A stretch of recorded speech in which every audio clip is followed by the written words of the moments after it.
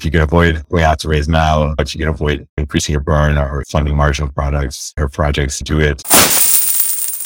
For the episode today, I'm thrilled to welcome Benjamin Gleason, co-founder and head of corporate strategy at Kamino, São Paulo-based end-to-end financial hub for high-growth businesses in Latin America that has recently raised over $6 million in pre-seed capital from Inspired Capital, Global Founders Capital, Fontes, Picos Capital, and Flourish. Prior to co-founding Kamino, Benjamin co-founded a personal finance platform, Guia Bolso, which was acquired by PicPay in 2021. Benjamin, it's a pleasure to have you as a guest. Welcome to the J-Curve. Thank you. Very glad to be here. Now, I'd love to start with a little bit on you. Tell me, how did you make your way into the world of tech entrepreneurship and come to become a serial entrepreneur in Brazil? Yeah, both questions were not obvious way back in the day. I'm originally from the US, actually from Wisconsin. Brazil is quite far from the reality that I grew up with, but I started to learn Spanish and traveled across LATAM and then made my way to visit Brazil and fell in love with it and decided to learn Portuguese and got my first job in part to open an office in Brazil. So that was a connection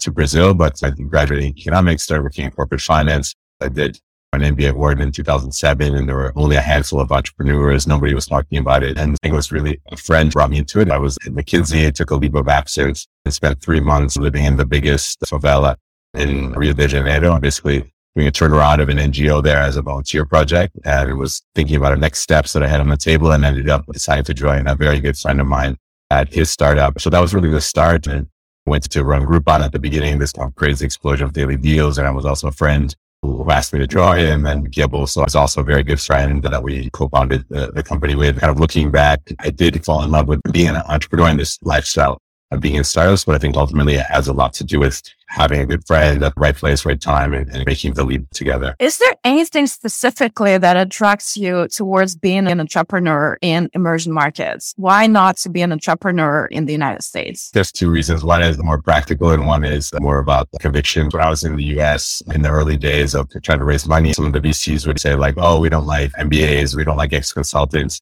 And I used to joke like the 22-year-old computer science major from Stanford probably couldn't even manage to open a company in Brazil, much less run because of all the bureaucracy, the additional challenges of here in Brazil. The VCs and the market respects experience. They respect people that are able to navigate more obstacles, but from more of the conviction and the opportunity perspective, I think you can solve much bigger problems here and very real fundamental problems that people and companies are facing. Whereas in the US, it's so crowded that you're looking for something very niche or nice to have and not must have.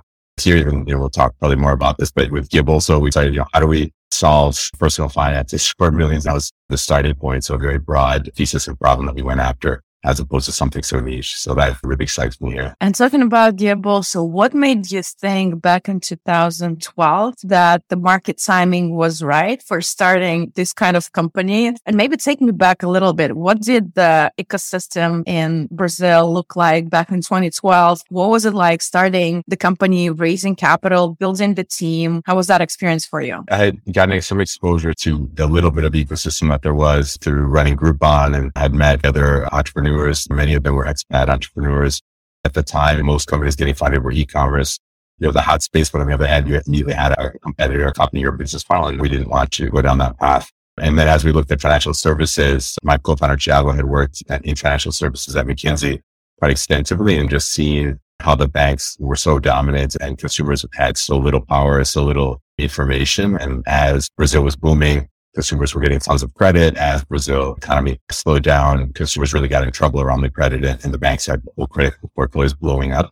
It became very clear that neither the consumers really understood the credit products nor the banks really understood the consumers. And that was our starting point of saying, this is a very significant problem. There's clearly massive inefficiencies on both sides. We can have a huge impact in a very large and lucrative market.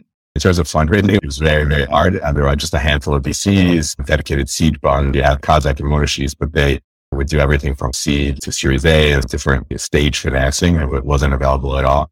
And there weren't very many professional angels. I got some ex-McKinsey and your friends from Wharton. They were in investment banking. They wanted to do like an investment banking contract for angel investments and stuff. And so it was really a ton of bureaucracy. We were so desperate, just chasing after anyone that I found a Venezuelan VC and asked a Venezuelan friend about him. And he's like, no, this guy stole all this money from Venezuela. You don't want to go there. Also at the time, very little information was available and the service providers didn't really know how to work with startups. It was hard to find banks, hard to find lawyers. accountants, really anything. And we'll talk more about what I'm doing now at Kamino. But ironically, back in the day, there was an informal group of startups called the Startup Mansion. It turned out to be a lot of expat founders as well. There, because it was all companies in a similar stage, we had this kind of community of, okay, who's the bank manager who will actually open the bank account? Who's the lawyer who actually knows what they're doing? It was a very unique bubble. There was almost no ecosystem at the time. There were 10 or so startups that started in this startup mansion. You had Printy and Pitsy and Gressley, and this whole host of companies that ended up doing pretty well in addition to Gibolso. How did Kamino come to be? It was very much based on my experience with Gibolso because it was so hard on the seed stage and you were desperately trying to find our product market fit and think about the next round of funding.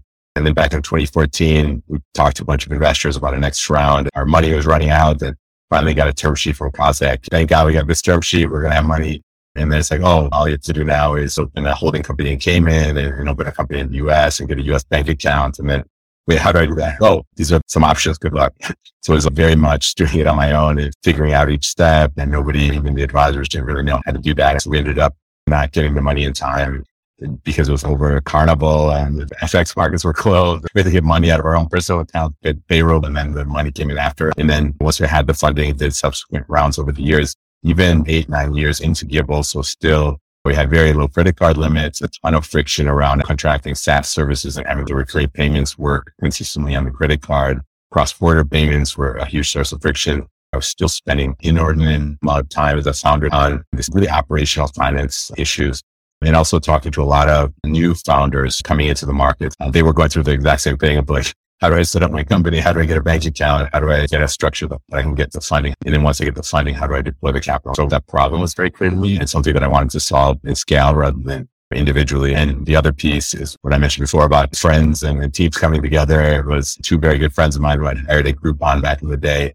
We'd worked together in this very intense, high growth environment. They went on to become also serial entrepreneurs. And so we were talking about this problem and decided, let's jump in and try to solve this together. And I just sold Gibolso to PigPay. So it was on one hand, perfect timing. I had the right team. I knew the problem. I had the opportunity to do it. On the other hand, a challenge because I just done almost 10 years of one fintech and immediately jumped into founding a new one. Ultimately, I decided it was opportunity not. No rest for Bridget. When you reflect on this decade of experience with building company across different market cycles, what are those key learnings that you transferred to Kamino? What are you doing the same and what are you doing different? Yeah, that's a great question. I think one thing which is the same is really thinking a lot about the founding team and founder unity. Founders don't always have to agree. With my co-founder from Gibolso, Chad, we would have fierce arguments and debates. You have to have the space where you can disagree and work through things, but then ultimately you need the unity at the end. And so I think this concept of disagree, then commit is extremely important. It's something that we brought to Kamino as well. Also, Chad and I had a fairly similar profile, both ex-consultants. It was pretty complementary. We worked well together, but we didn't have a technical co-founder at the time. So this time, in addition to the three of us, we brought a fourth co-founder, Rodrigo Perea, who was the director of engineering at Mercado Pago. Having somebody as a CTO who also thinks like a partner is very important. So you don't get disconnects between the technology team and the overall company. That was a key learning.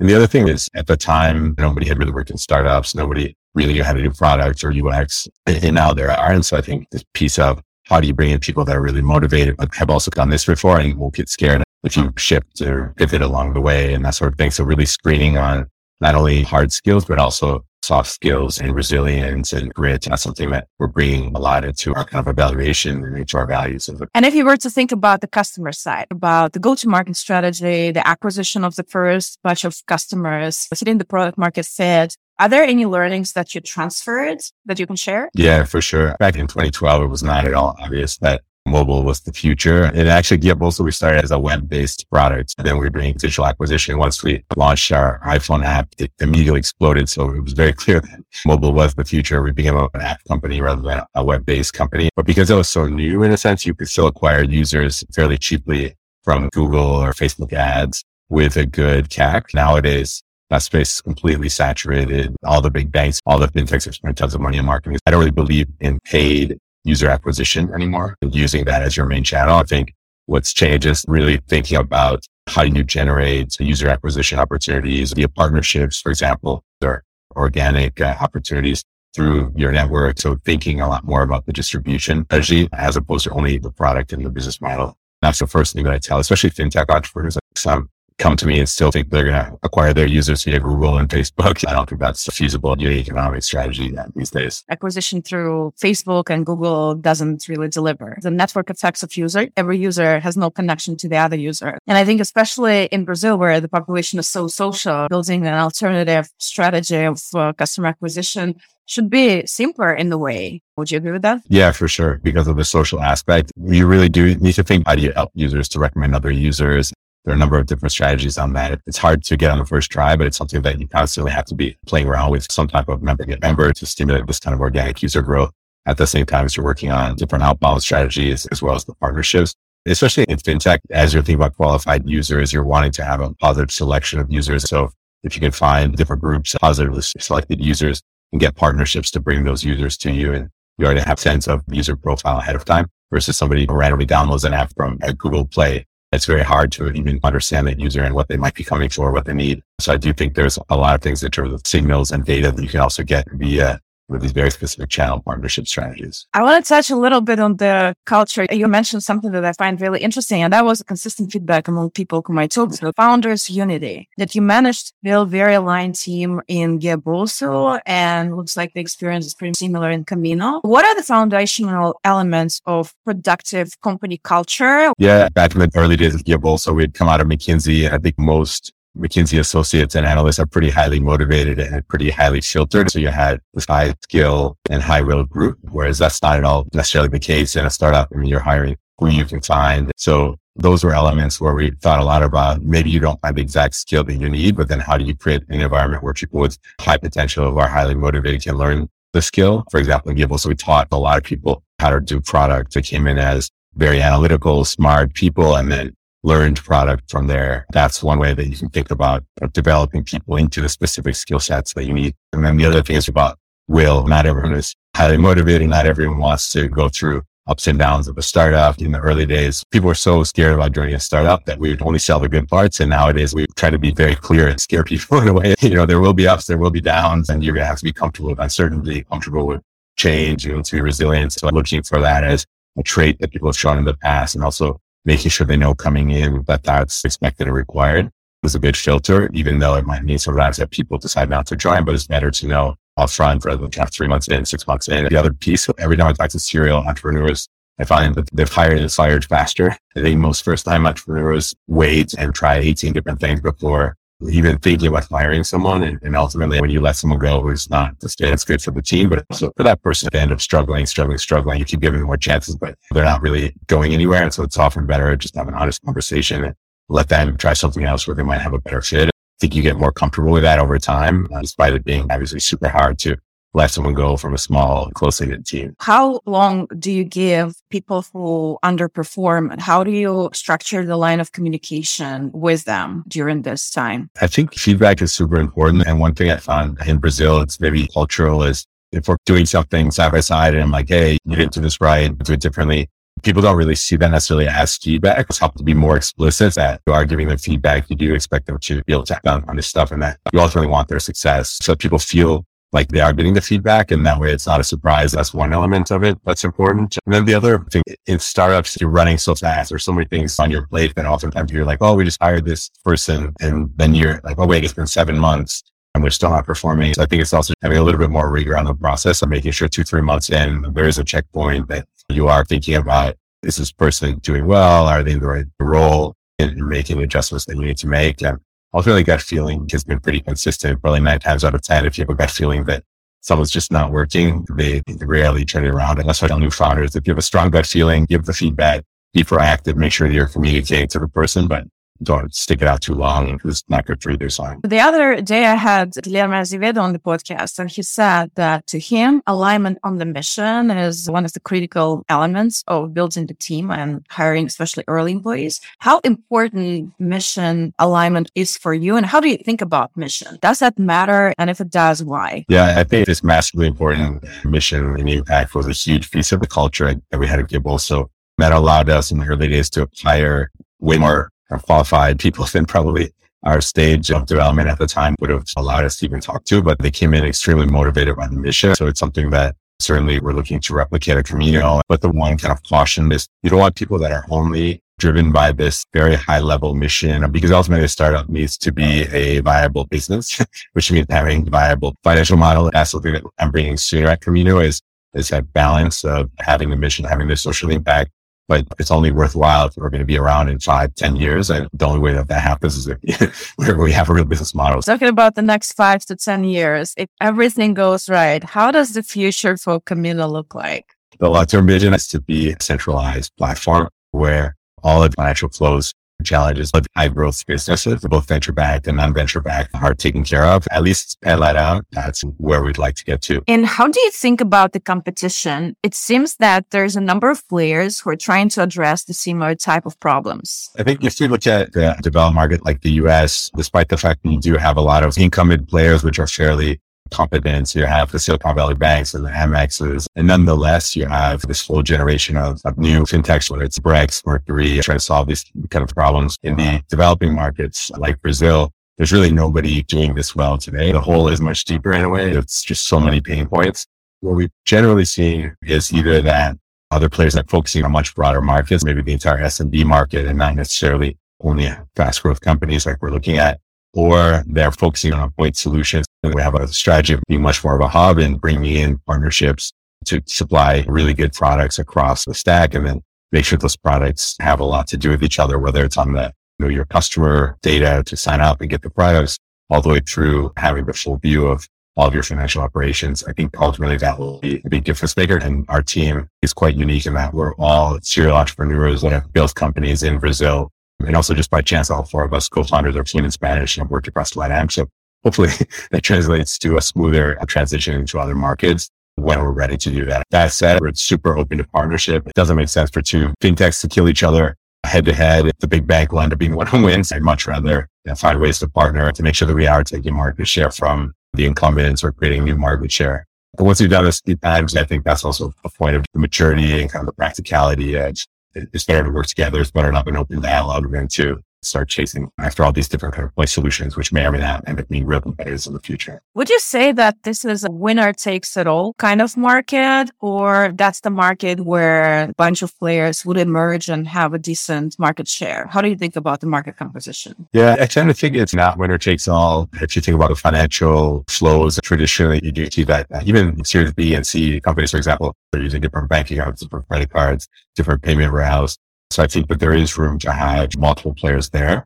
Something more like a Carta type solution. I do think there are massive network effects once you get all of the cap tables on the platform and the market gravitates to using a single platform. But within the financial piece, there's just so many things to solve. There's the investment side, the credit side, the payment side. It's unlikely that one player will be able to really solve that from seed all the way up to Series D and to non-venture backed companies and cross-border. The other thing that we look at is typically companies start out as more looking like banks and then try to move into more of a software type offering, where they start out more like ERPs or software companies and they try to move into more financial services offering. I don't think anyone's gotten a great native experience for both yet. That also tells me that there's going to be this kind of mix of different players, because I don't think anyone's necessarily going to solve that completely on the financial side and on the software side. And when you think about financial side, when you look at the evolution of financial services markets in Brazil over the course of the last decade, what are the elements that surprised you the most? For sure, at a central bank, when we started, also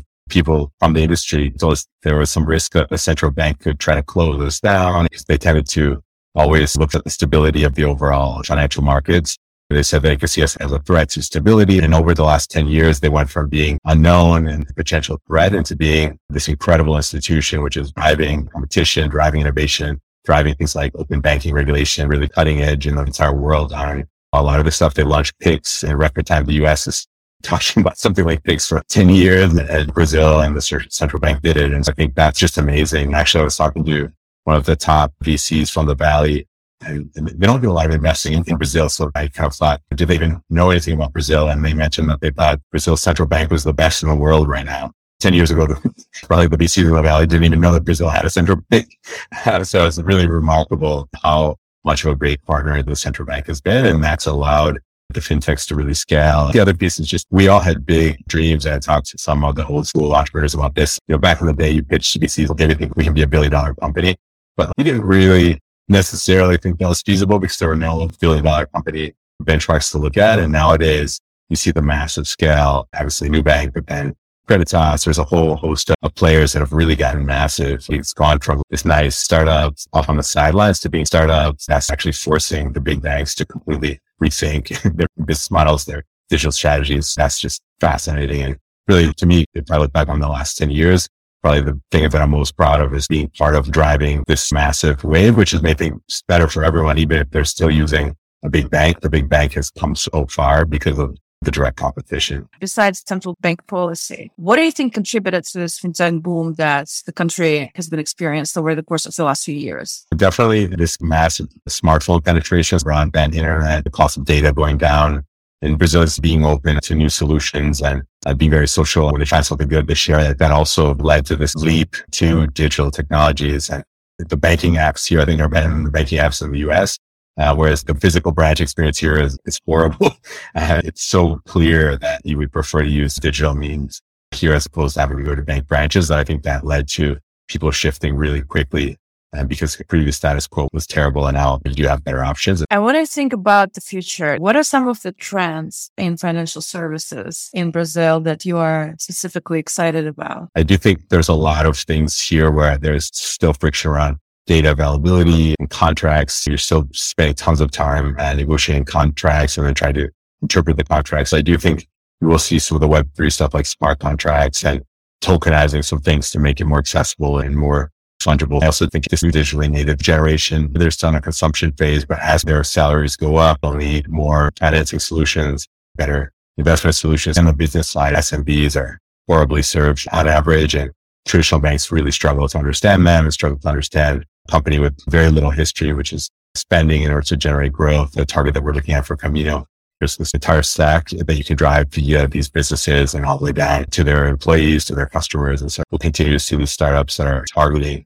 businesses as a distribution model. I think that's really exciting to see as you start to get different companies working together on similar customer profile, but having complementary products that can replace the existing products, or in many cases, the gaps. Many people don't have any insurance. Many people don't have any savings. They're just not prepared for the future. And I think that's something that fintech is going to try to solve here. I want to talk a little bit about the fundraising environment. You raised over $6 million in seed, where the markets were in this fintech bonanza kind of situation. How would your fundraising approach and operational approach, for that matter, would be different if you had to raise today in the recession? It's funny because my previous seed fundraising experience, I've been in a very tough market. I was getting like lists of the VCs that could be seed VCs now, and I haven't even heard of half of them because there's just like so many that have popped up very recently. We actually started more conservatively. Technically, it was a pre-seed raise because we raised it based on a PowerPoint and a founding team. We set out to raise less money to have an initial proof of concept and have some traction, and then go for a larger kind of seed raise. And the market was so hot that like 2 weeks of talking to investors, we were 3 or 4 times oversubscribed. And suddenly the investors were saying, why don't you raise more money? Why don't you increase the valuation? It was quite different than anything I had experienced before. But in emerging markets, they always say, if the money is there, take it. So ultimately, we did quite a large pre-seed raise, and we're thinking we can deploy this very aggressively and then move to seed round fairly quickly. Fortunately, we finished the round at the top of this hot period. And as the market cooled off, we ended up having very good timing because we didn't have a large burn yet. So it's very natural to shift a little bit how we're thinking about running the business, extend the runway. We didn't need to make any cuts or adjust anything from that perspective. Being serial entrepreneurs and having gone through so many cycles, we're more conservative. We're much more thinking about different scenarios. We're not the ones that want to go out and spend a fortune on Google and start doing TV ads and just have this crazy non-sustainable growth. We do have this unit economics mentality that the market has come back to now. Anyway, as an ecosystem perspective, I've seen a lot of founders that were probably only founding companies because they felt like the market's so hot, I can't afford not to found a company, but I don't think they really had deep conviction. They might not really have cared that much about the problem that they were trying to solve. And now new entrepreneurs coming into the market will be serious about solving the problem, which I think we're going to see another great generation of entrepreneurs coming out of these tough times. I think that because you're serial founders, successful founders, despite the environment, you would be able to raise. It might not be 2 weeks fundraising. It might be a couple months, but I think you'd get there. But if you think about first-time founders starting the companies and going out for their first raise, what would be your advice in terms of how to tackle fundraising right now? And you mentioned unit economics. How do you think about benchmarks in unit economics? Yeah, in general, now I'd say that the founders should take the time to have really gone out and tested things in the market. So done a lot of discovery with their target customers, done some tests with target customers using no code or low code tools, have at least some type of prototype available to show investors. That goes a long ways as the investors seeing that they've done the groundwork, they understand the target segment, they understand the problem, they have a sense of where the solution might lie. And then the other thing is the founder does need to sit down and think more about unit economics and what are the revenue assumptions, what are the underlying drivers, how will they validate that over time. On the cost perspective, what's the distribution model? Do they have hypotheses about how to scale distribution? These are always first customers, friends and family, often be cheap and easy to get, but then how do you take the next step in terms of scale? So I think having really thought through that stuff and understanding some of the drivers and being able to look at the benchmarks and understand, is it sustainable? Is it not sustainable? What are the companies that you can really look to say, okay, they've gotten a great distribution strategy. And we think we should apply that to our business model like this. And then what are the ones that have ultimately scaled revenue? Try to apply it back to the business model. The other thing that I've seen is the founders who are coming in now and raising money. It's often helpful if they have a very specific sector focus. So rather than being like, I don't play for everyone. Now it's like very specifically the healthcare sector within this specific niche. In healthcare, this is where we're starting. We really understand this piece of the business. There's obviously room to expand, but we're starting here. That's also important. And also the investor can see more tangible what the first steps might look like as opposed to a huge market to attack the whole thing because you won't have the money to attack the whole thing and hire 100 people in the first year probably nowadays. And so you come doing more with less and being very focused is what investors are ultimately looking. Do you think we hit the floor with the recession in Brazil, or you think the floor is yet to be determined? Yeah, it's like $1 billion pitch. People who are a lot smarter than me and control stuff a lot more tend to think that there's going to be a worsening still. I think in Brazil, there's a lot of uncertainty locally. Obviously, one big thing coming up is the presidential election, seeing how the presidential election goes, how the new president, who they appoint to key economic positions, how they set their initial economic strategy, how will impact the currency and inflation and ultimately the GDP growth. And then also in the world, there's massive uncertainty. How Brazil navigates through that will be important, but I would tend to assume that the worst is not here yet. If you can avoid going out to raise now, but you can avoid increasing your burn or funding marginal products or projects, do it and think of this as a longer cycle. Maybe it won't be a super deepening of the problem, but it might be a long dragging problem of persistent inflation, which means interest rates have to stay high, which means that GDP growth and the markets don't rebound quite as quickly. Build things that customers really need, not things which are nice to have, do things which are must have, because ultimately there should be a market for that regardless. And be ready, prepare for the worst and ready for the best in a way. I love this advice. I want to touch on one more thing before we move to the rapid fire. And the thing is perseverance and grit. When I did my research, I was really impressed with how many years you were grinding with Guia Bolso. And I think sometimes grind makes sense, but sometimes it doesn't. When you talk to founders, when do you advise them to iterate and keep on grinding until they get where they want versus when to quit, reflect, and start again? Yeah, that's a great question. I actually have had a few hard conversations with founders where I brought up like, maybe it's the time to actually think about shutting down and not continuing. And that's really hard for a founder to hear. But I think there's definitely a timing issue. If you're too early, it may be impossible. And the other thing from the founder perspective is your heart still in it? Does your team believe? Is this still a mountain that you want to climb? Or maybe you should take some time and then go climb a different mountain. So I think really reflecting on is the will and the grit still there to do it and not just doing it kind of stubbornness or out of ego is quite important because there is an opportunity cost. You can still be an entrepreneur, but maybe you need to shift over. The other thing is investors are a mixed bag. I think oftentimes investors do too much pattern recognition, too much like FOMO, follow the herd. The fact that investors don't want to fund your business or your business model isn't necessarily an indication that it's not good. But if you've been at this for a while, you've been trying to raise for a few years and no investors are getting excited about it, that also might be a sign that it's time to stop. One great piece of advice I got actually from a woman, she's a fintech entrepreneur in India. She told me that when she finally saw that it wasn't going to work and she had to lay off her whole team, it was so hard and she suffered so much before she did it.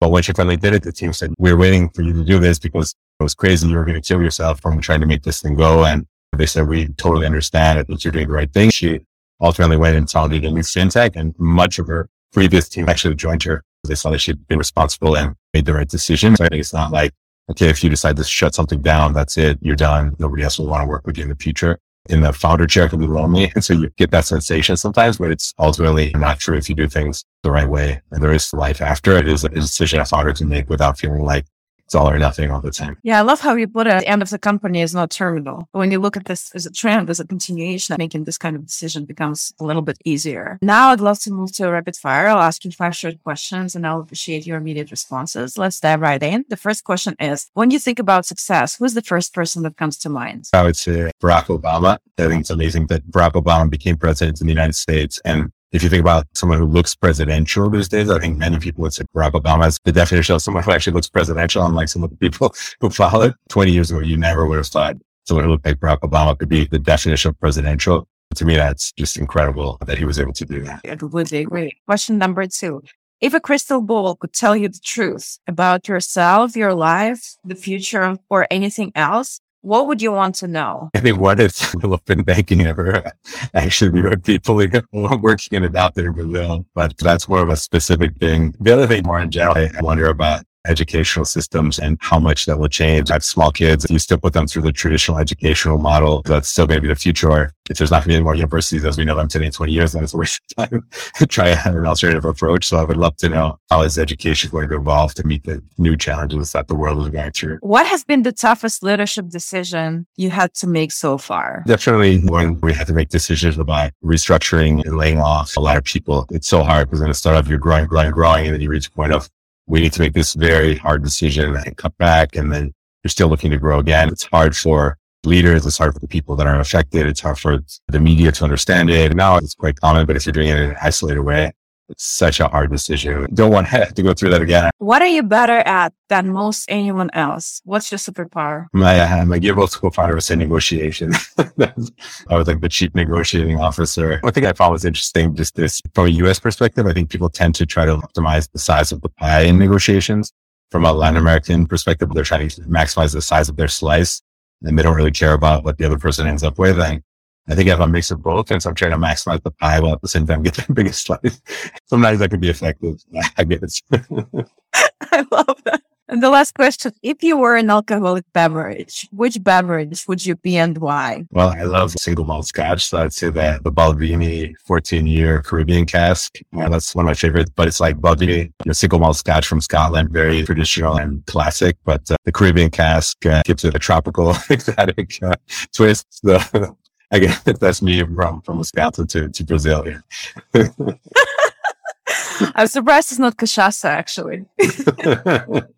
Yeah, cachaça is a tough one. You really got to get into it because you don't have like so many high-end, really quality ones. They are out there, but they're not mass available to the same way. I think they're just not marketed correctly. Benjamin, thank you so much for being with me today. It's been a pleasure. Yeah, pleasure from my side as well. This is awesome. And congrats on the great podcast and really bringing the spotlight to Light Eye. That's fantastic. Excited to keep following your program and continue to collaborate. Thank you so much for listening to this episode of The J Curve. It was such a pleasure to have Benjamin as my guest. To learn more about Kamino, go to kamino.com.br with a K. And to hear more from us, subscribe to our newsletter at www.thejcurve.com. The J Curve is also available on all major podcasting platforms, including Spotify and Apple Podcasts. Thank you for being with me today.